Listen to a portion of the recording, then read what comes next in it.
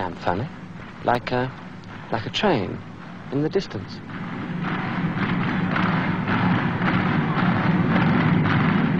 Dwarfing the mightiest. Towering over the greatest.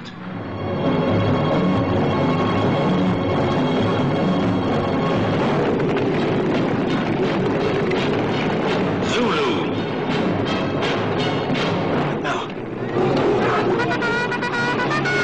These are the days and nights of fury and honor, of courage and cowardice that an entire century of empire making and film making can never surpass.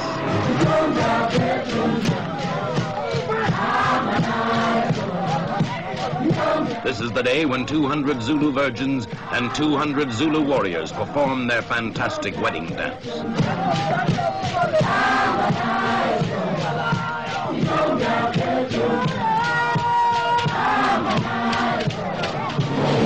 This is the day a woman fights for her beliefs, among men fighting for their lives.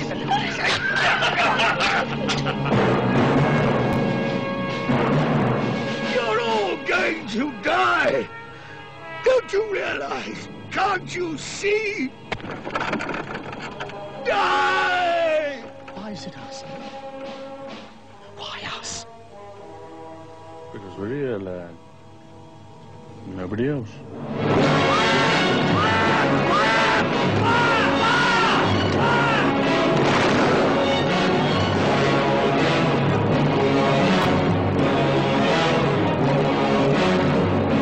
For every gunshot wound I probe, I expect to lance 3 boils. A spot of medicinal brandy had set me up, sir. Brandy's for heroes, Mr. Hook.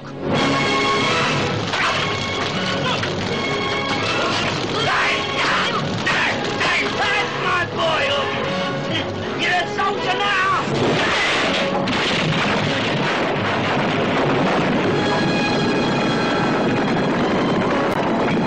This is the Battle of Rorke's Drift. A day and night of death and defiance, when the British were outnumbered but not outfought, when 11 Victoria Crosses were awarded in the one day for valor and extreme courage, over and above the call of duty.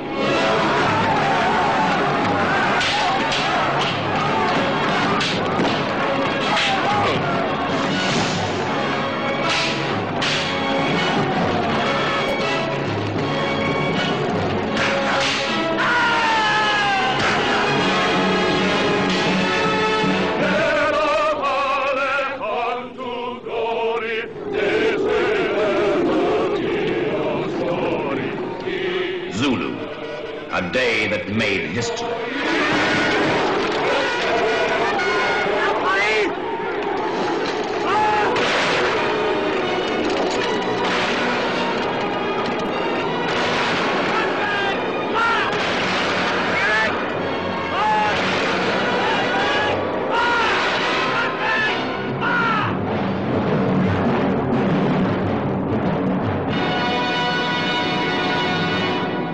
Transmission will start in 5 seconds from now. 5, 4, 3, 2, 1, in.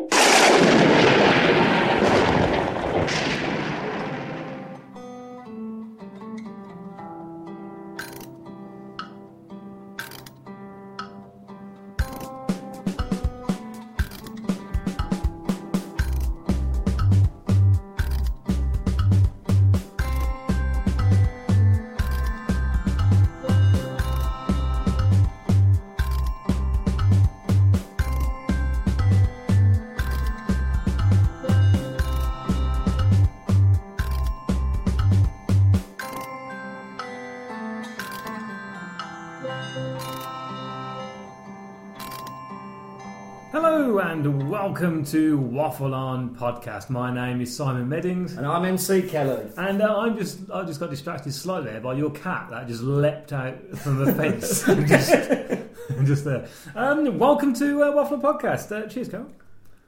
Yeah. Oh, we didn't make. I thought we might make. No. We're drinking margaritas. Yes, at 1 o'clock in the afternoon. Yeah, that's how we roll. This is how we do the podcast. Let's have a slurp. Looks like Keith Floyd, doesn't it? That is nice. I'm glad it's a light margarita. Yeah, if you were coming overnight and you were stopping, you'd have one of my proper margaritas. I think the podcast might suffer. On this edition of Waffle On Podcast, we're talking about. I keep saying every time I introduce something to it, it's always the classic. But I suppose in this case, it is. No. This is a bona fide classic. We might say classic, but that's only in our little world, isn't it? It is a bit. Yeah. This is a bona fide classic. It is a bona fide classic. We're talking about Zulu. But first of all, we have some emails. Let me just move the microphone slightly. Yeah. We have an email. Right. Well, we've got a few, but actually, no, we only have one, but it's a long one. So let me just read this out. And this is from Tim Wagstaff. Okay. Hi to Waffle On Podcast, more so Mark Kelly and Simon Meddings. I am one of 3 people who helped run with the running of an approved by Frank Rodham off We Design Pet fan site. Ooh. Emailing you now is Tim Wagstaff, and of course the main chap who registered the site is called Lee Barrett, who resides in Blackburn. And another big contributor to the site is Andy Patrick, who resides in Newcastle. And Tim lives in Nottingham. And we were there last year, weren't we, for the podcast? Well, you didn't turn up. No, I was moving ahead. Slacker. He lives in Nottingham, where most of Series 2 was made, including the old Central Studios. Now, since 2012, they've strived to get as much of We Design Pet info as possible online, whether it's behind-the-scenes info, pictures or outtakes, or anything to do with the show. As I'm sure many fans agree that the first 2 series will always remain classics. And we do also have info on the revised series from 2002 to 2004. Yeah, the original 2 series were. Yeah. The other ones are good. It's just different. It's different. It's just different. It's still nice to see. Like I said, I think you like them. Like the time we talked about it, it's because you like the characters. Yeah, that's it. The stories are not that great, but they're just like ours, don't you? Yeah. They're the Barry. In recent time, a former member called Bomber posted up a link to your podcast back from 2009.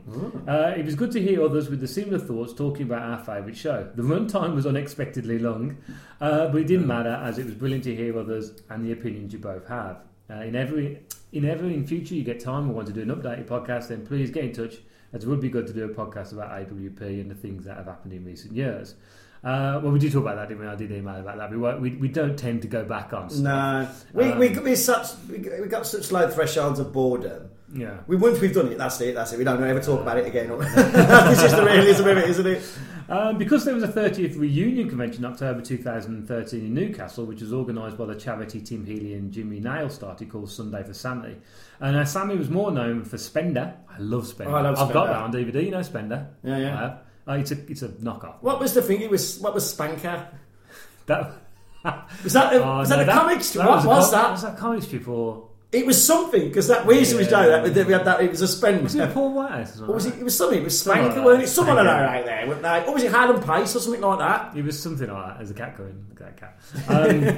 He was known for Spender with Jimmy Nail, but he also played Gadji, Mike Cooper, in the second series of AWP as the episodes neared the Spanish parts. He was going to replace Moxie, who had done a runner to get more dodgy papers with a trip over there. Needless to say, the reunion went good, and we even got to meet most of the cast, and even Dick Clement and Ian Fernay, as well as another co-writers, Stan Hay, and cast members Tim Ely, Kevin Waitley, Julie Tobin, who played Brenda, Val McLean, Norma, Leslie St John Vicky, Ali Fraser's girlfriend, and even Melanie Hill, who played Hazel, Barry's wife in Series 2.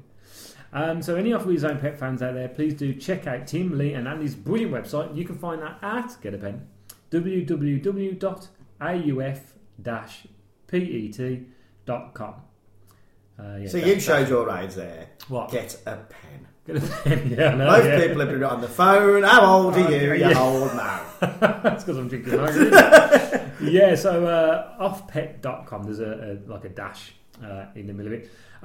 It's a brilliant website. I have been on there. It is exactly what you want from a fan website about a TV series. Well, actually, you mean facts, unlike it's proper facts. It's actual facts. They're not making it up as they go along. No, it is really good. There's some great photos on there. When you just find something and then about 2 hours later you think, Christ, I've been on here for 2 hours.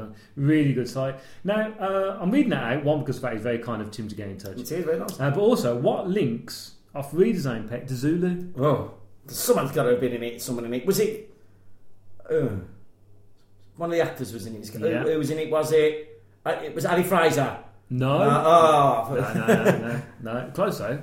It was Ali Fraser's mate, the criminal, and that was played by James Booth. Oh, and he had the boat, didn't he? He had the boat. Yeah. He played Ames in Series 2. So, that nice email. That was very nice. Yeah, so, Kel, what do we do before we talk about it all? You play the theme tune.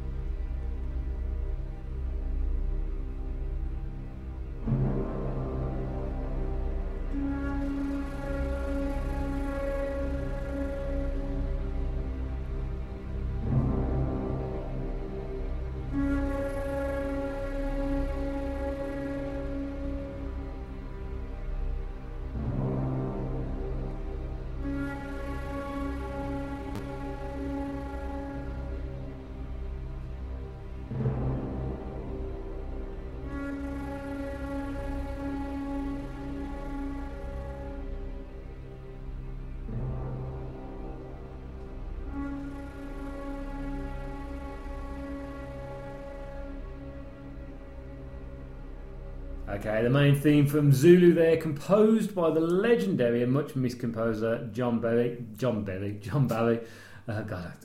it's a good job this isn't a No, it's because you're watching Bake Off, that's what He's got Mary Berry on the frame. Composer John Barry. Now, Kel, would you say Barry is one of the best movie? Would you say he's the best movie composer? Well, it's interesting because I was thinking about this today because I was reading a thing about who is it who does Star Wars and that? It's John Williams. John Williams, and he was tweeting the way that he's doing the score at the moment. Oh, what, for Star Wars? For Star Wars, and I was thinking, oh God, he is, because he is stuff. I think between them two, they are the.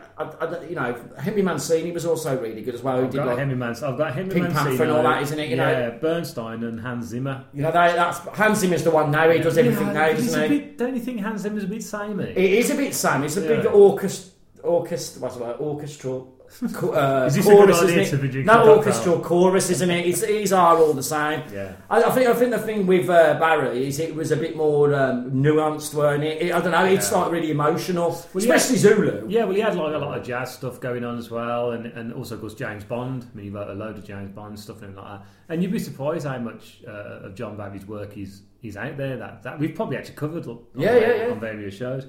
He also did think there was a single that brought out with the record, and it was called Zulu Stamp, also by John Barry. And I might be playing it at the end of the podcast. I don't know that. If I remember. If I remember. So let's talk about it now. Zulu was directed, let's all have all the straight facts first. Yeah. Directed by Cy Enfield. Produced by Cy Enfield and Stanley Baker.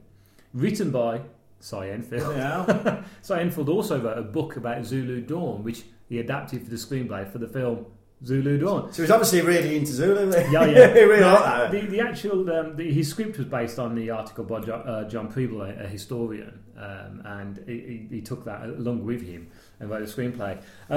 Music by, of course, John Barry, as we've just said. It came out. The release date was the 22nd of January 1964. Of course, that coincided with the actual date of what happened. Running time 139 minutes. Of course, it was a UK-US film.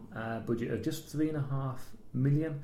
It's crazy, really, isn't it? Oh God, Is yeah. it, that was a cheap budget then, wasn't it? People don't make it worth it. When you think about it. So Cy Enfield, a little bit about Cy Enfield. Born Cyril Baker Enfield, November 10th, 1914, in Scranton, Pennsylvania. Passed away April the 16th, 1995, in Shipton-on-Stour in Warwickshire.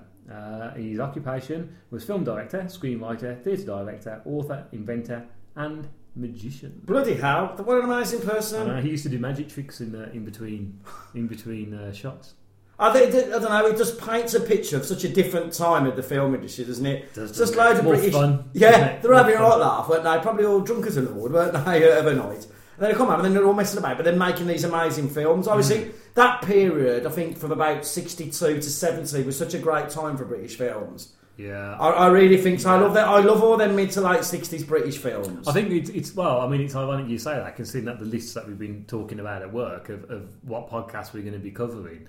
There is a bit of a theme going on. Definitely British films. You know, that's like to me the 70s. My favourite American films in the 70s. I think the 70s was the new Hollywood stuff was their best time, but that late 60s, mid to late 60s, such brilliant stuff. Right, Peter Sellers making brilliant films. We got to do quite a few Peter Sellers films. Exactly. Have we done a Peter Sellers film? It's like I said, I'd love at some point to do Pink Panther. Because I've got the box set as well. Where did you get that box set? I don't know. We seemed to acquire it. Didn't we? I seem to remember that I lent it you after I acquired it. Yeah. I actually acquired it from you. We can't talk anymore, just in case a certain person needs to just listen to this podcast. Not any bag. No. She could probably win one. Anyway, that was you, by the way. He has your box set. So Stanley Baxter. I think Stanley Baxter is incredibly underrated. I think he's almost like forgotten about as well. Very much forgotten about. Yeah, I mean, he was born William Stanley Baxter in Ferndale, Rhondda. Oh, I'm going to say this wrong, so I do apologise, our Welsh listeners. Rhondda Cynon Taff. 28th of February 1928, and he passed away incredibly early, actually, 28th of June 1976, at the age of 48, in Malaga, which is obviously in Spain. Married to Ellen Barker, who's on the DVD. I mean, he was in one of our favourite films, Hell Drivers. I love Hell Drivers. No, I love Hell Drivers. Did we do Hell Drivers?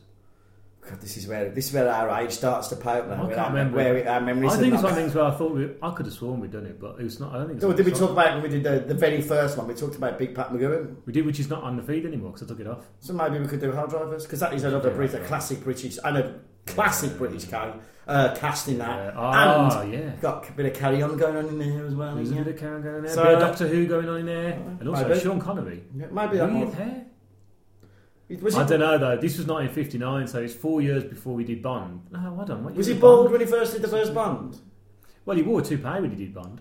I wonder how bald he was.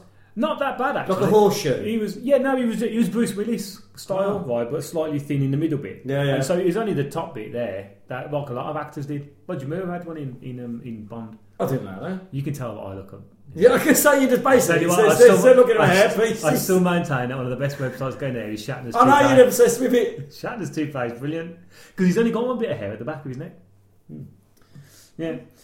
So Stanley Baker. I mean, he became a producer. He always wanted to be a producer, ironically enough, because being an actor and also coming from theatre, his attitude was the fact that producers don't know actors.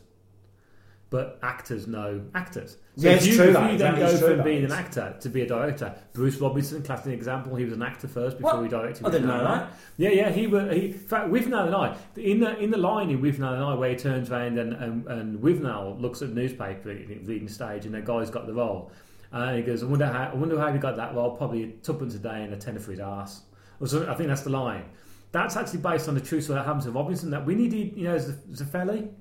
He did Romeo and Juliet. Yeah. And apparently he was always after chasing him, because he was a young, good-looking actor, a young lad, and he was always after a bit more than his lines. Yeah. So I don't know about that, but Bruce Robinson. So Bruce Robinson knew how to work with actors, and also because he had that kind of like connection with crew, was totally honest and turned around when he did Withnail. He said, "Look, guys, great director, Bruce Robinson. I have no idea what I'm doing."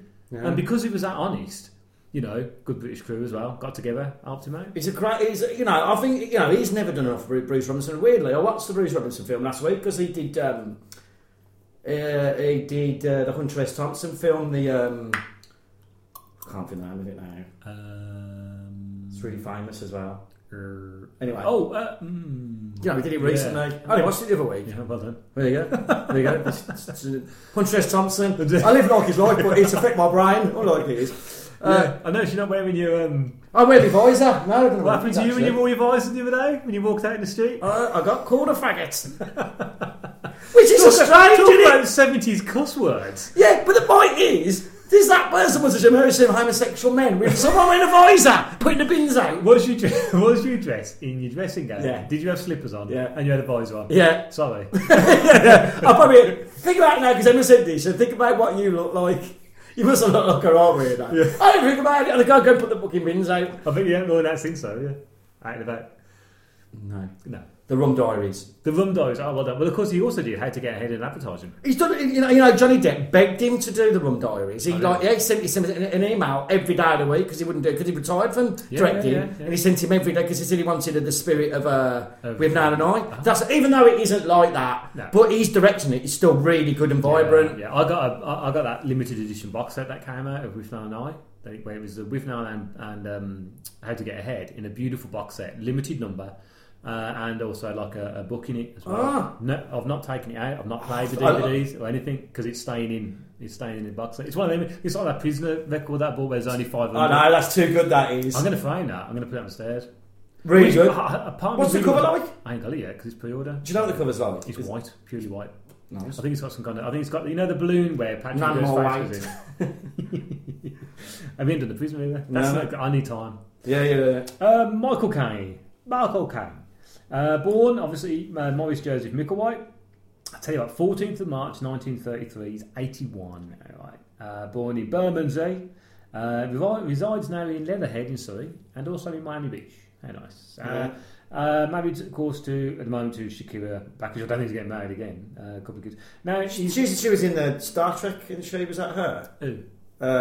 No. Michael Caine's wife. No, she was in Man Who Would Be King. Man Who Would Be King. Star Trek. No, she was in Undiscovered Country. No, that was. No, she weren't. Who was that? Who's anyway? Get him. Don't know. And of course, he's got brother Stanley Caine, who also featured in the Italian Job briefly. Now look here, you. These are the films I just did a screen grab. Right, the films that Caine did directly after Zulu. Okay. Because what was his next film after that? His next film was a TV movie called Hamlet at Elsinore. He played Horatio. Then he did the ITV Play of the Week from 61 to 64, so he was obviously still doing... He was on the contract, yeah. But then, his next big film, straight after Zulu, was The Ipcress File in 65, which of course he was joined by Nigel Green again. Straight afterwards... Best spy film ever. Alfie. Bloody hell. The Wrong Box. I don't know that one. That's not bad. You know it. Gambit. Yeah, I like Gambit. Funeral in Berlin. Harry Palmer. The last decent one. Holy Sundown. No. Woman Times 7. $1 Billion Brain. Deadfall. The Magnus. Play Dirty. Male of Species. That's a TV movie.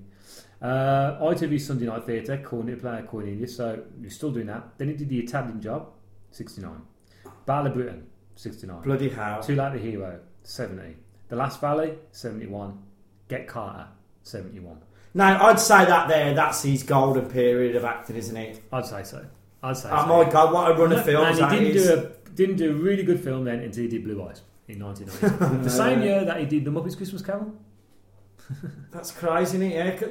It's a weird career he's had. Can we do Blue Eyes? I haven't saw it since. I think the thing is, because I love it, Chris Farr so much, I said, best British spy movie ever. Absolutely. Did you watch that thingy thing at Christmas about all the spy films? It was really good. Yeah. Anyway, in Kingsman, the new film coming out, he plays a character that looks just like Harry Palmer.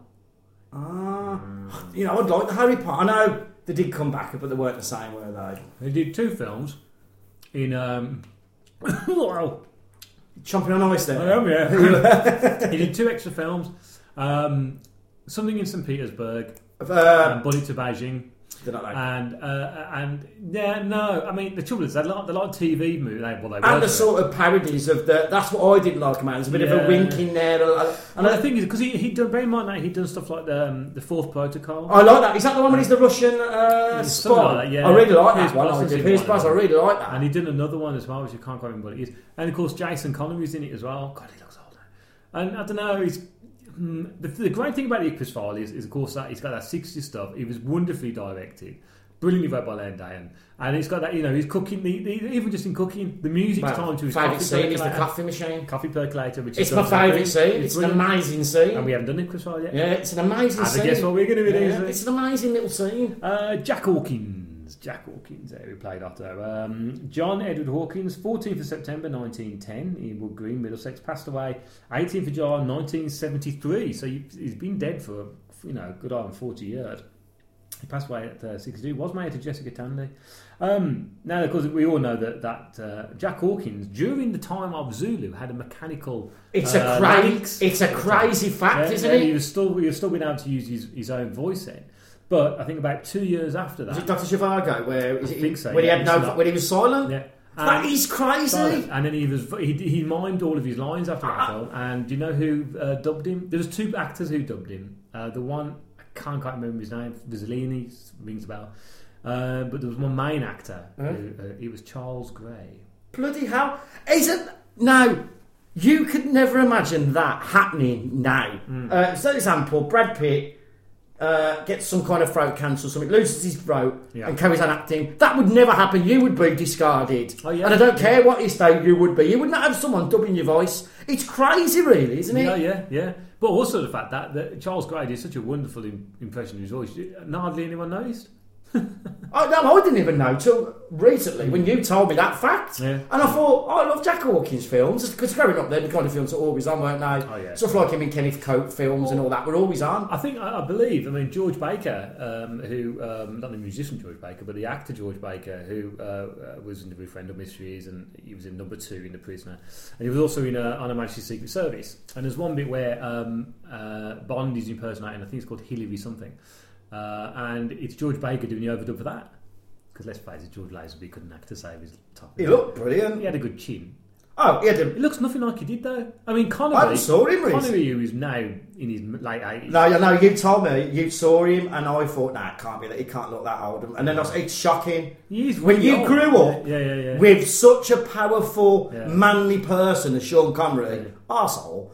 That's what we mean by this. But he is an arsehole. Oh, there's no doubt. He's supposed to be not very nice person. But fair play to him, because he's never hid the fact he's an arsehole. No. And he's been one of these famous Scottish, isn't he? When he lives in Barbados most of his life. But he didn't say. I didn't hear. He was quiet in the end. I didn't see him banging about the referendum. I think they told him stay out of it. Well, because everyone went to himself with me. Yeah. But also as well, I don't. As much as he's banged on about Scottish independence.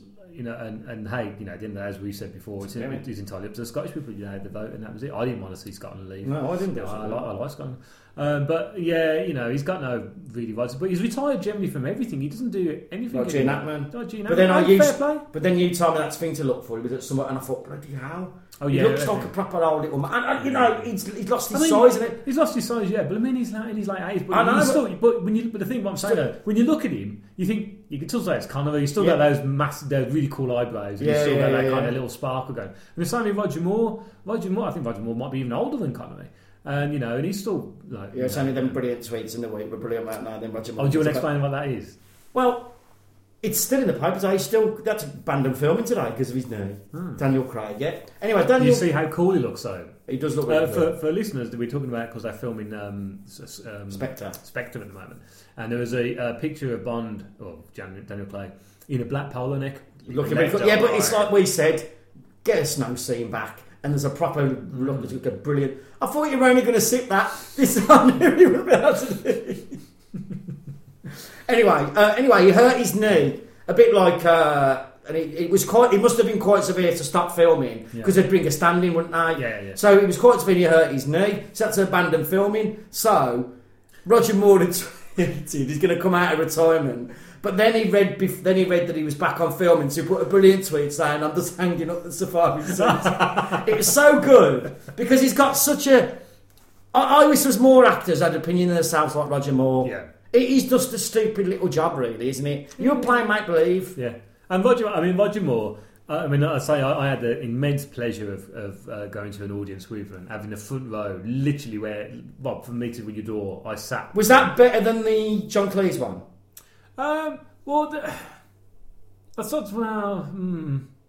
That's hard to say. Well, look, I'd probably say a little bit. Only because of the fact that Roger Moore is, I don't use the word legend a lot, right? But Roger Moore's a legend. John Cleese is divorced with. Roger Moore's been divorced quite a bit and lost a bit of money. I can say, right? Yeah. But John Cleese is a serial divorcee and constantly losing that money. And he called his tour the alimony tour. So you knew what you were doing. You was paying to pay for his divorce. Yeah. Roger Moore was doing it. He was promoting his book. He's got no financial need. But he also what was great about Roger Moore. He's not only you had a guy on stage. He wasn't just standing there talking. He had to have. I think it's his assistant. Talking to him and giving him questions because the guy is getting on. And by his own admission on stage, he said, "I forget things. That's what I do." But he was also there to promote UNICEF and looking after children. And that's why for me it was like. Even though he's pretty old and he struggles to get around, he always brings up UNICEF, and he's done UNICEF now for a long time, 40 odd years, I think. Audrey Hepburn got him into it, and that to me means an awful lot. And he was funny, he's witty, but what I didn't know was that to the left of me was his wife. Uh-huh. I sat there and I looked and I thought, wait, why is she sitting there? Why's she got a special seat there? Because he turned out to be his wife, and every now and again he just give a cheeky wave to her. Oh, yeah. And he was brilliant. But no, it will be. It's one of the things I don't want to think about Roger passing. I don't because it's like did you read about Malcolm Gambon in the week saying that he can't remember the lines anymore. Yeah. It's crazy, Because film it. But Judi Dench said that now she can't do theatre and stuff. Beautiful the fact that she struggles to see the lines. Filming's different because obviously you could. Yeah, it lasts a couple of minutes, doesn't it? It's literally you don't do long shots, and it must be horrible when you're an actor and you suddenly can't. God, this is turning a really darker turn now. It's talking about Sunny the City there. Let's move on. Let's go on to James Booth. James Booth was born David Greaves on the 19th of December 1927 in Croydon. Passed away 11th of August 2005 at 77. He's had an interesting career. But he's done stuff that you wouldn't really know about, do you know what I mean? But apart from my readers knowing about. I did copy some of his selected television shows, and these from the first from 72. Shirley's World, The Sweeney, The Fall Guy, Minder, Off Reader's Own Pet, Twin Peaks. He was in Twin Peaks. Of course, that's coming back. And he was in Minder, Gone with the Winchester, as Toby Jug Johnson. Can I imagine you things like that? Winchester. I'd still like to do Minder actually. Nigel McGowan Green, born 15th of October 1924 in Pretoria, South Africa. Passed away on the 15th of May. This is shocking. 1972. What? Right, in Brighton, in East Sussex. Now there is a thing where he died from accidental overdose. Nigel Green did, and we know him obviously from the Icarus File, of course, from this film. And although his family has always denied that he committed suicide, Peter O'Toole, who had just done a film with him, in fact, he never got to see the film. I don't even think he completed the film. I think he'd done his scenes, but the film had completed. Said that he was very depressed during filming. So you don't know. It's one of those things. But it's sad to think because I think he's a wonderful presence in Zulu, and he's even more of a wonderful presence in the Icarus File. But in the Madness video for Michael Caine, they're watching. If you remember the video for it, they're watching in the cinema. And they're watching what's going on. And there's like a major sitting there. He's got a moustache. He's got white hair. The guy is a double for Nigel Green, and for years I thought it was Nigel Green because you think, well, this is we're looking at him here in 64 in Icarus File 65. Yeah, this is a good 20 years later. So what he'd be, near 50, nearly 60, and so you think he did look old in that, but it's not him. He's someone who just looks like him. For years I thought it was him. That's interesting. Good. Watch it next time. So should we talk about the film? Yeah. Okay, so I'm going to just say this little bit here, and then we'll just talk about it generally. Now, the film states introducing Michael Caine.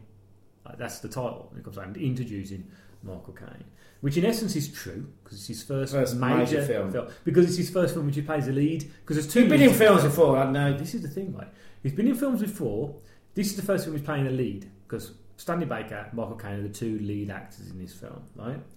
But how many screen credits had Michael Caine had before Zulu? Oh, screen credit. This means TV. Yeah, we've been on and film.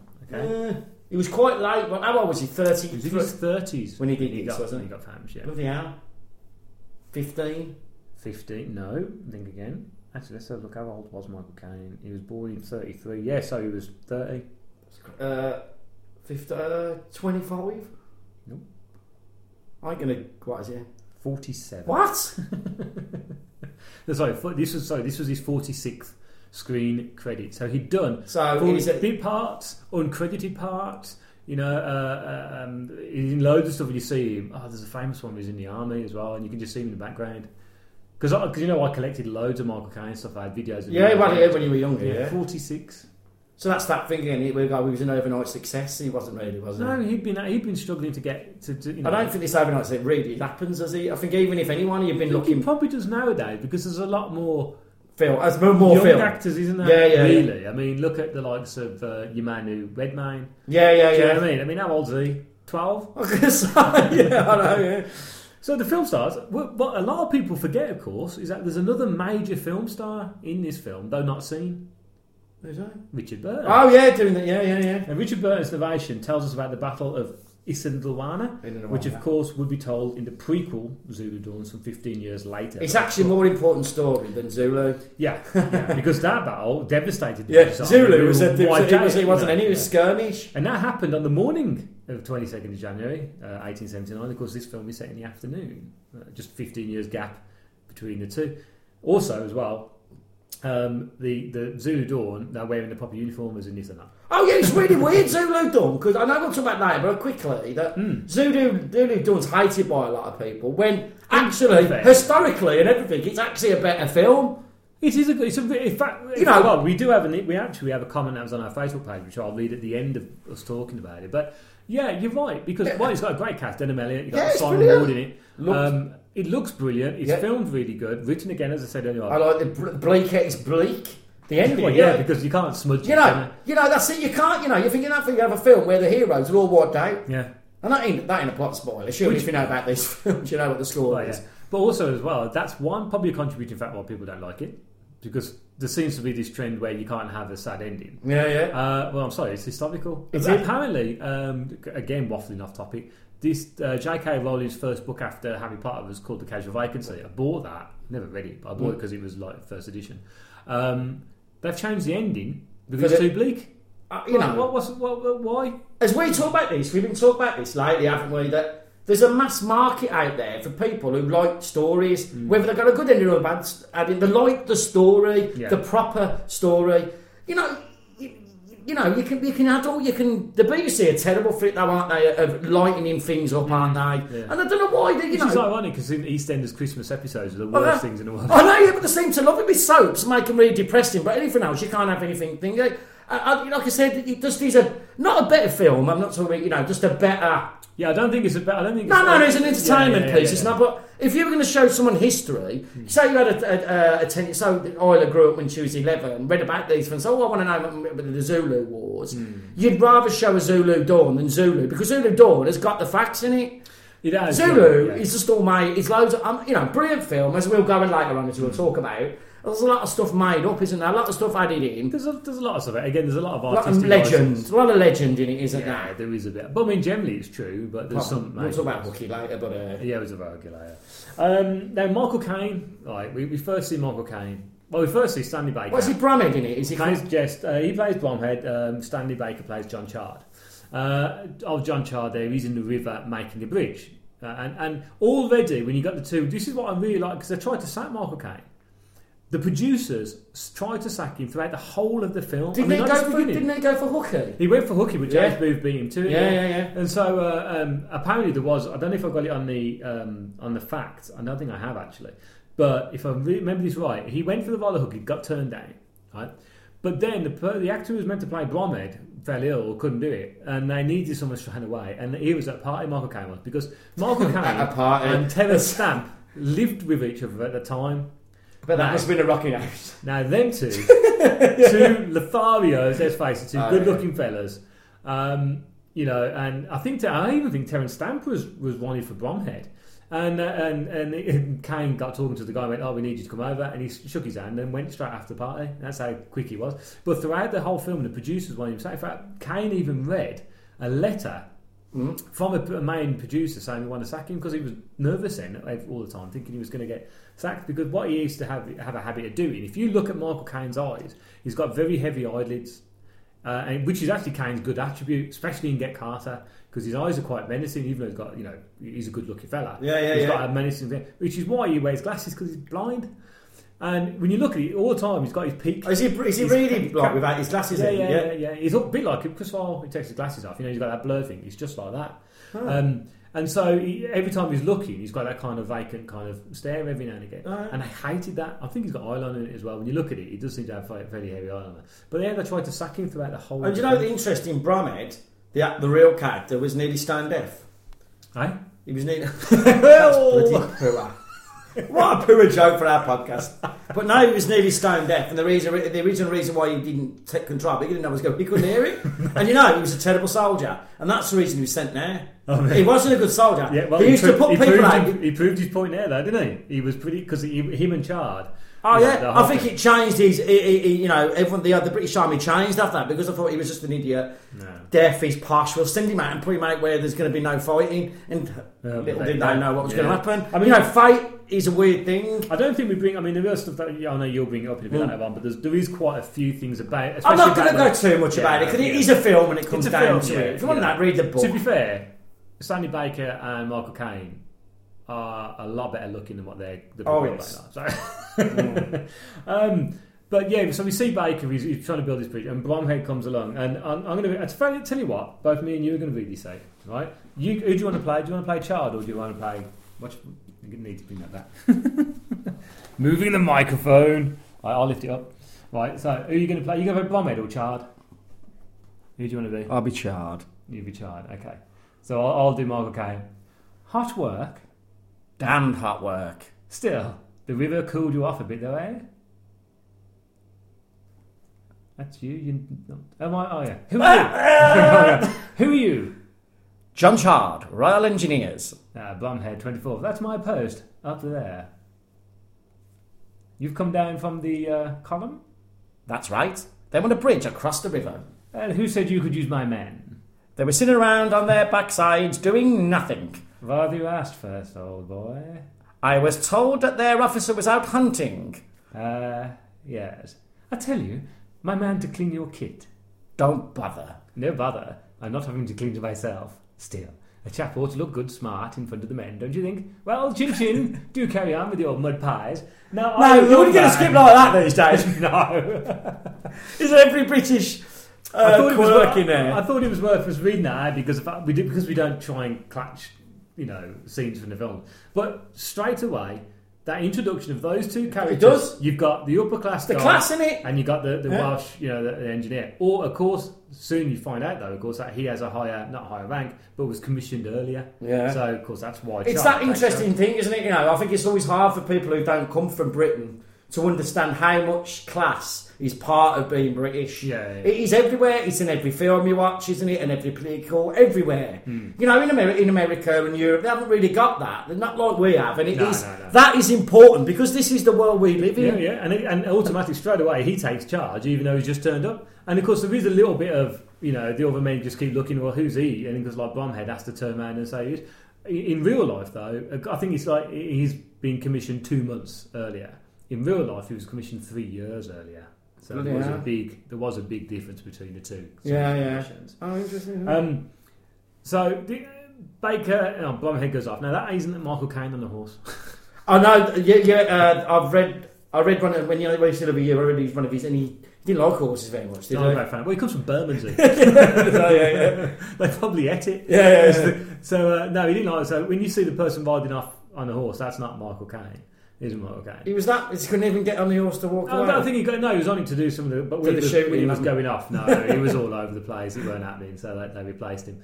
But virtually straight away, when they get into camp, it all kicks off. It literally kicks off straight away with the Zulus coming out. Now, Baker has the most incredible sideburns.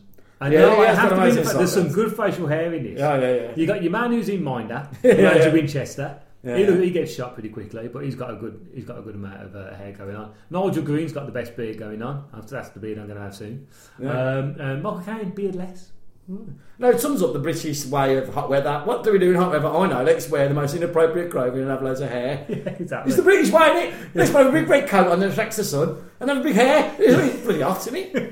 Then there's the Zulus wearing nothing. Wearing nothing, hiding behind the bush. Literally, how not to be seen. Yeah, because I think we've got to get away from the cultural.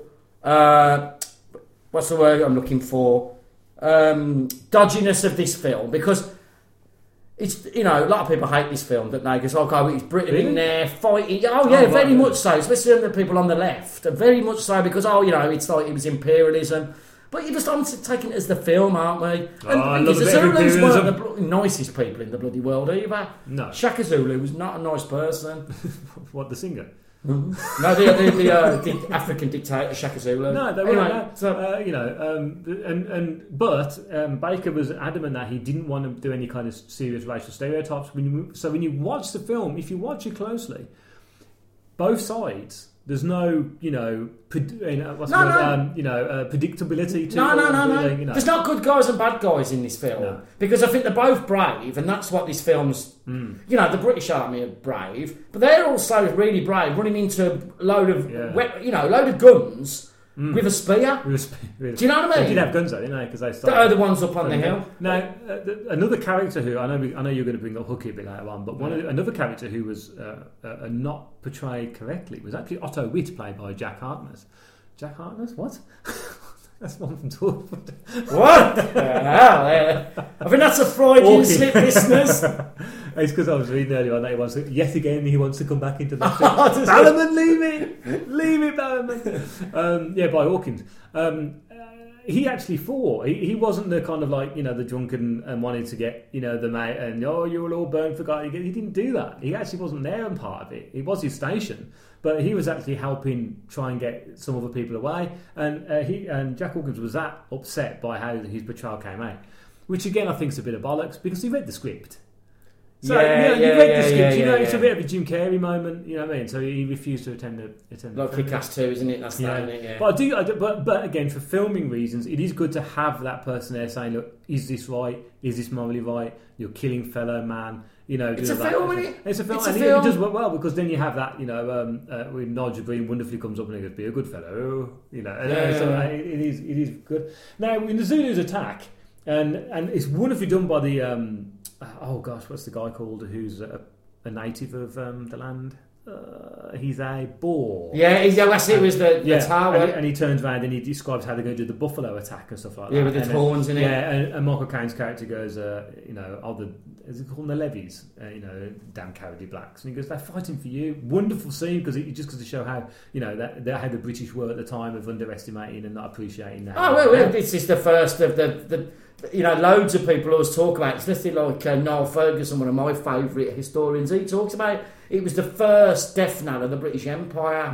It's where people realise, you can fight these British. They're not as because they usually went there. It was unfair. That's why they wore these red coats. They're coming over. They're going to kill us all. But you can fight him. You outnumber them by about 100 to 1. We're such a small country. And it's where it starts happening. People started fighting against us. Army uniform problems even went on to the First World War, because the French they're blue. Still war. Yeah, the blue colour. And you look beautiful, but you're going to get shot. You're going to look strutting peacock, isn't it? As they called it. That's what you want. Now when the Zulus attack. I think someone brings it up on our Facebook comment that the fight choreography isn't the best here. No, it's the 60s though, isn't it? Yeah. It's really difficult because they didn't have this idea of having a film. What are you going to make it next? You make no money. Yeah. This is just the way it is, especially in the 60s. Violence, basically, was all over British TV. What did it entail? A punch-up at the end of a TV show. And they still got that going on where... It's sort of friendly violence, isn't it? Yeah, I mean, there's quite a few cases where you see the spears going, and you see them holding a shield so that you don't see it being stabbed. Yeah. And there's one case where he just it blatantly misses. There's one in where Hookie's fighting that scene where it's a blatantly rubber spear. Oh yeah, it don't matter though. It don't matter. You've got to turn off from that. It's still you're still getting the thing that's going. It happened. Yeah, it happened. There's still a load of, as you say, guns, spears. But a little bit later on, I think that actually, the spear fighting bit is a bit now. When you look at it now, you think, it's a bit dated. But when they're doing which the British were found, the column line, I love shooting, that bit. Shoot fire, second row fire, third row fire, reload, and they do that. So, and they get smaller and smaller, don't they? I love that. They get into the British square, which is what we invented, that idea of a square. Where you can kill a lot of bloody people, and they do. That's what you see. People forget how many they talk about how many the British soldiers died. How many the British Zulus died? Thousands of them. I mean, well, it's funny because that's one thing. Zulus, thousands of them. Yeah. And there is that one thing though. They think it's a train. Then I say, sounds like a train. And then we do Zulu chant. Going on, Now you wanted to bring something up about a football and that, didn't you? About the Zulu. Oh well, I guess it's really weird because being in now, everyone knows about it. People in Britain are going to know about this, aren't they? If you know about anything about football hooliganism, but being in Birmingham, we've had Zulus around us all the while because one of our big teams is Birmingham City, and their big firm or their big gang is called the Zulus, isn't it? Yeah. So we've always heard Zulu. Yeah. It's like, because I was saying the other day that I think I was saying to my wife that I remember being at the Blues watching the game, and the Tilton Road end, which is where generally the firm always used to be, was metal sheeting at the back. But it was so well done. I mean, obviously they've had years of practice, it was just made up on the spot. Where it was lost like Zulu, the film, where you'd hear the hit of the metal, but it was like slowly, like, and you're there going, and you think, what the hell's going on? When you've never seen it before, and suddenly, then with the stamping of the feet. But the funny, it unnerved me, and I was like, I'm a Birmingham. Then I was. But of course he did G up the crowd, he G'd up the players, so he did work. Of course, they also use that outside the ground where they killing people and standing arms. Jugging donkeys on Blackpool Beach. But so we never saw that in Zulu. No, we saw that for Zulu around us all the while because everywhere you go in like South Birmingham, you see like the Zulu wrote everywhere. Now in the film, they say Zulus, 1,000 of them. Not really. There's a bit of a Paul Merton going on in this film. Oh, with they did actually have one bloke with a load of shields all nailed together, and another bloke at the end at the top. So when you see them on the hill, the best scene in it with Paul Merton with the Germans. But then the prisoners have got one as well. There's only 2 people in the whole thing. It's not out, is it? Can't get it. I thought they released it. No, because he was on 5 Live talking about someone saying, when are you bringing it? He said, I haven't got the rights to it and I can't afford to do it. It's never been repeated. Only ever been on the TV once. And it was amazing, the Paul Merton show. The Paul Merton show. Right. Yeah. Hooky. Great scene where the whole of the Zulus are coming in, they're fighting, the place is being because even at the beginning Chard turns around when he's saying you need to be able to empty all the soup pans, and you've got that knobhead of a chef going, it doesn't look good soup anyway, does it? And he says douse the fires, and even Bomber says why? He goes, because we've got thatched roofs everywhere, because ultimately that roof does get caught fire in the hospital, and there's loads of mistakes in that because they go, it's only a small hospital, they seem to have about 4 different walls. Someone said about when you actually look at it, don't make it a bit like MASH on us, and The Shining as well, isn't it? Or The Rooms. Yeah, I told you about that thing. If you actually look at where they go, it don't make any sense where the hotel is. No. It doesn't make any sense. But again, that's supposed to be part of it, isn't it? Of The Shining. I mean, there's a basic because Hooky all the way through the character in the film, all the way through, he doesn't want to fight or anything like that until his mate turns around and says, I want you to fight, and he fights. But he's got the antagonist, the sergeant, who keeps telling him I'll make a soldier of you. Yeah, okay. Sadly, he dies in that. But there's a brilliant scene where he rescues, he picks him up on his shoulder, and he goes, "Send me in here with no pay. And what do you do with my money? Sent it to my missus." And he slaps his ass. What do you do that for? But Hooky, so you say a bit about this. I think this is the most contentious issue in the whole film. His character. Now, in this film, he is a shirker, bit of a coward, and a drunk. In real life, he was teetotal. Yeah. He was in there because he was one of the toughest soldiers and bravest. He was in there.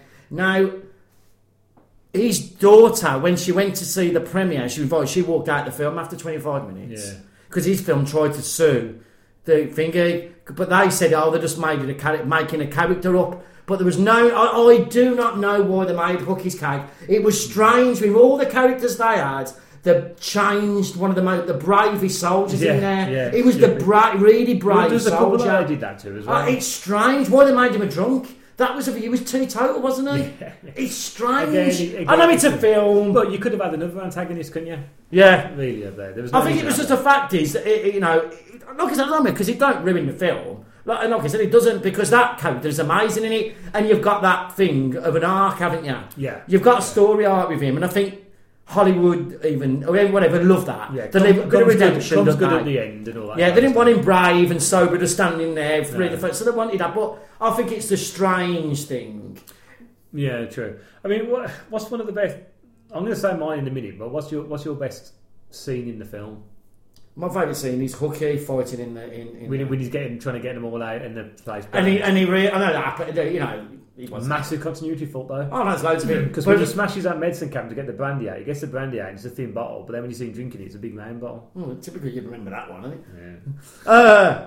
But no, I just like that scene because I like the close combat fighting. Yeah. I think all the soldiers were out; they were in a line. You were pretty protected, really. He was fighting with sick men. Yeah. In a little tiny real finger. claustrophobic. Yeah, and I just really like that scene. And I think it's quite scary as well, isn't it? It is what I was going to say. My thing with that is that when he's fighting, it goes from being a jolly romp then into bloody other fighting for their lives. Because before that, it is a bit, we're going to win, aren't we?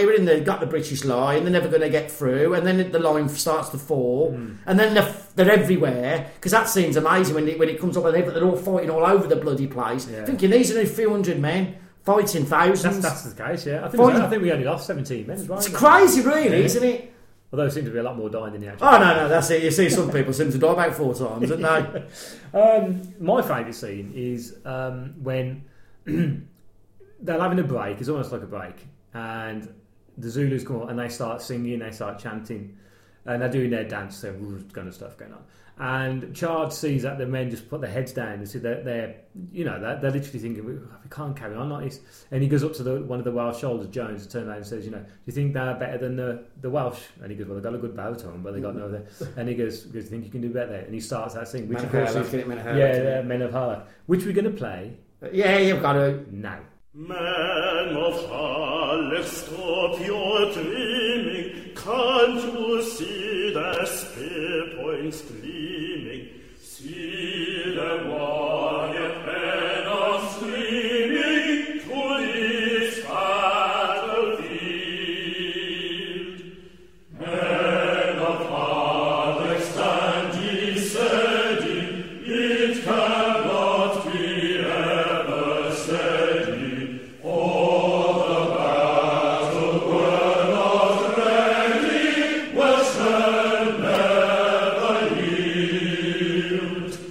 From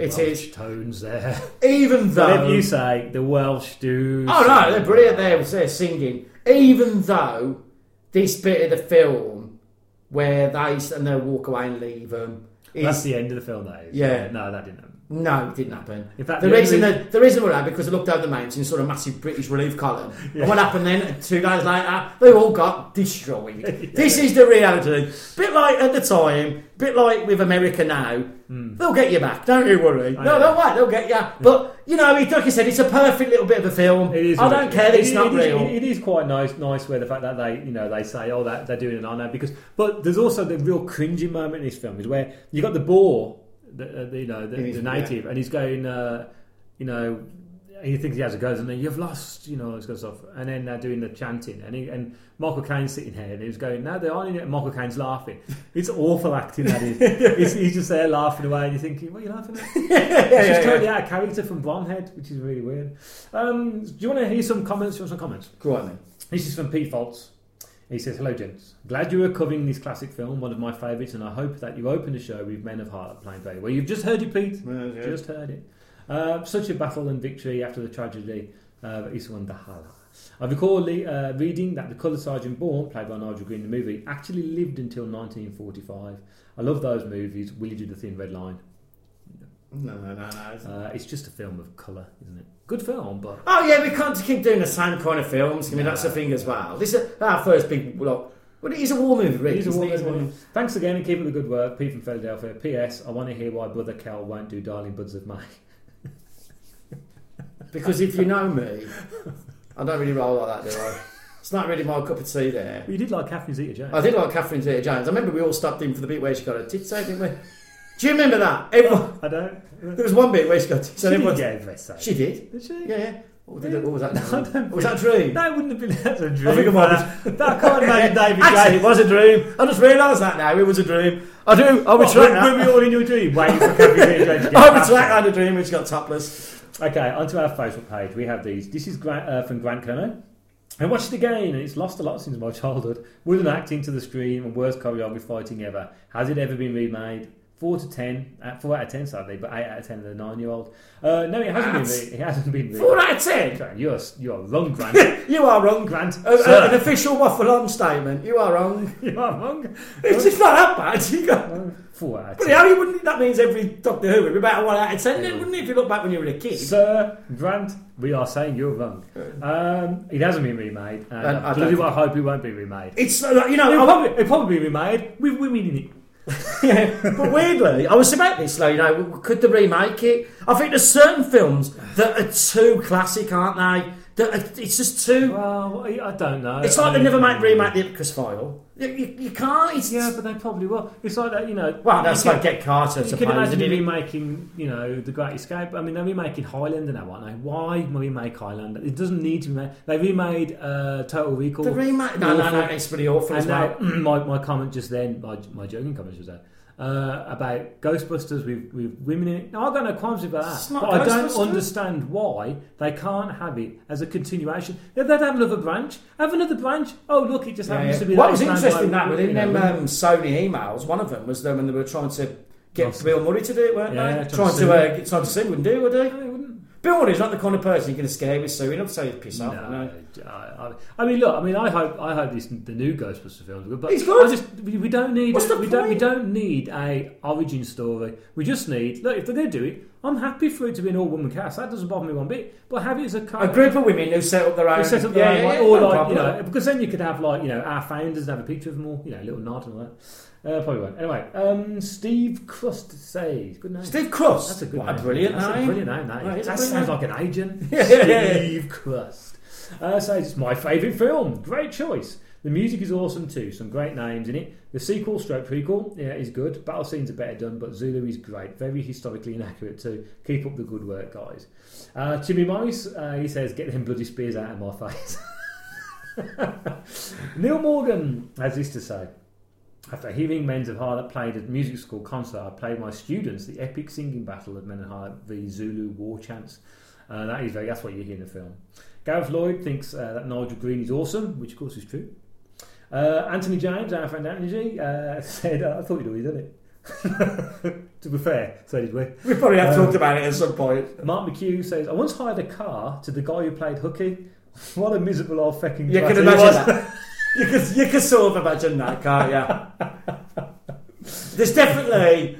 He's got that exudes that arrogance in that film, doesn't Yeah, he? he does. He really, really And I does. think he was like that in real life. Yeah. Dan Hughes, our friend Dan, says, one of my favourite films of all time. The singing scene still sends shivers down my spine. I think the bit I liked it as well. If you like, you could watch that if you're 8 and be really entertained, not be too bothered by it. No. Some of the death scenes are rather dodgy though. And Natalie says, I think I'm related to her. Says, I like the music in it.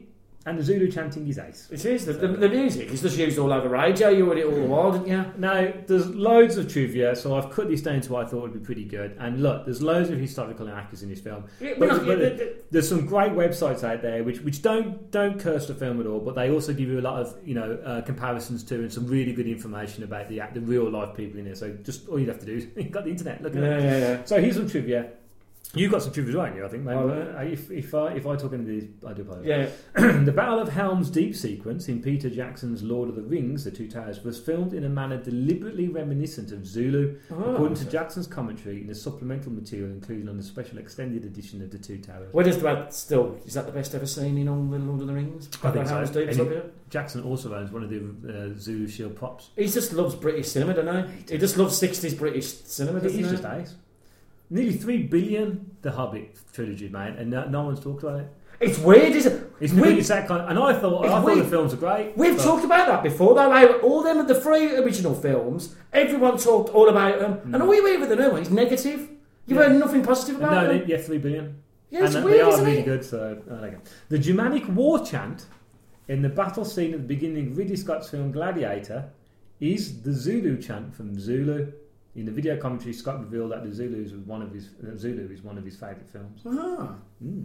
The Battle of Rorke's Ford in S.M. Sterling's science fiction novel On the Oceans of Eternity is a recreation of the movie premise, right down to the malingering private hook. Here's something interesting for you. Stanley Baker purchased John Chard's Victoria Cross in 1972, but believed it to be a replica. After Baker's death, he was sold to a collector at a really low price and he found to be genuine. Oh dear. Marking the anniversary of the Battle of Rorke's Drift, the popular BBC TV primetime programme The One Show featured the film. The One Show said that the film was still popular in British culture, and it also showed behind-the-scenes footage of the filming and cast members, but the broadcast of this episode is not known. Weird how The One Show just I bet they did something about slippers afterwards. Yeah. So all parking charges. The epilogue at the beginning states that 11 soldiers from the battle were awarded the Victoria Cross, which is correct. However, though, 12 soldiers were actually nominated for the award, the 12th being Colour Sergeant Frank Bourne, played by Nigel Green. On being informed of his nomination, Bourne requested that he be given a commission instead, which the Army agreed to do, awarding him in the Distinguished Service Medal instead of the VC. Bourne was the youngest Colour Sergeant in the British Army at the time and went on to have a distinguished career, retiring as a Lieutenant Colonel when he died. In 1945, he was the last surviving soldier from... Oh, that's amazing. I told you that that my mum and dad went on holiday last year to Wales and they were driving... My mum and dad love old churches, love stained glass windows. They went into this church and there was all their... it's where they were buried. And there was all pictures of all the troops in this little church, just in a little church in the middle of Wales. And our mum's got... she bloody typical, my mum walked off the bloody phone. I was going to try and get it for the podcast to show these all these banners of all the different soldiers. My other interesting fact is as well that they... employed real Zulu people. 3/4 of them never even knew what a film was. Yes, that's They true. had to show them a film, it was an Audie Murphy Western, to show them what an actual film was. Yeah. Because they didn't know what to do. No. And it weren't filmed at Rorke's Drift, was it? It was filmed about 60 miles away. No, it wasn't. No, I can't remember where it was filmed. Yeah, it was yeah. filmed... no, because I suppose it would have been quite hard to have filmed it there. Well, I think it's a tourist thing. I'd love to go there, wouldn't Also, you? some of them were wearing wristwatches, which are apparently... I know the big myth is we're paid in cows. That's a load of crap, isn't it? It's a load of crap. I think that's a racial... That's a bit of racist, isn't it? It was, of course, they had to fight the apartheid stuff when I was there, because there was a load of stuff where you can't mix with them, which is really hard when it's a film crew. Of course, being British, we took no notice of that. Yeah. So, that's it. That's the end of the podcast. I think that was quite a good one, wasn't it? Yeah, we actually talked about what we talked about the film, which was a first. What are we going to do next? You know what we do? Devil Rides Out. The Devil Rides Out. That's going to be what month is it? That's going to be out of April. episode, isn't it? It's because we recorded slightly ahead of time at the moment. Yeah, that's right. Yeah, because you did that. Weird. Yeah. So The Devil Rides Out, the classic horror hammer film. Send in comments if you want. You're going to hear all the bump a little bit later on from Jen, of course. And listen out for anything surprising. That's all from me. Goodbye.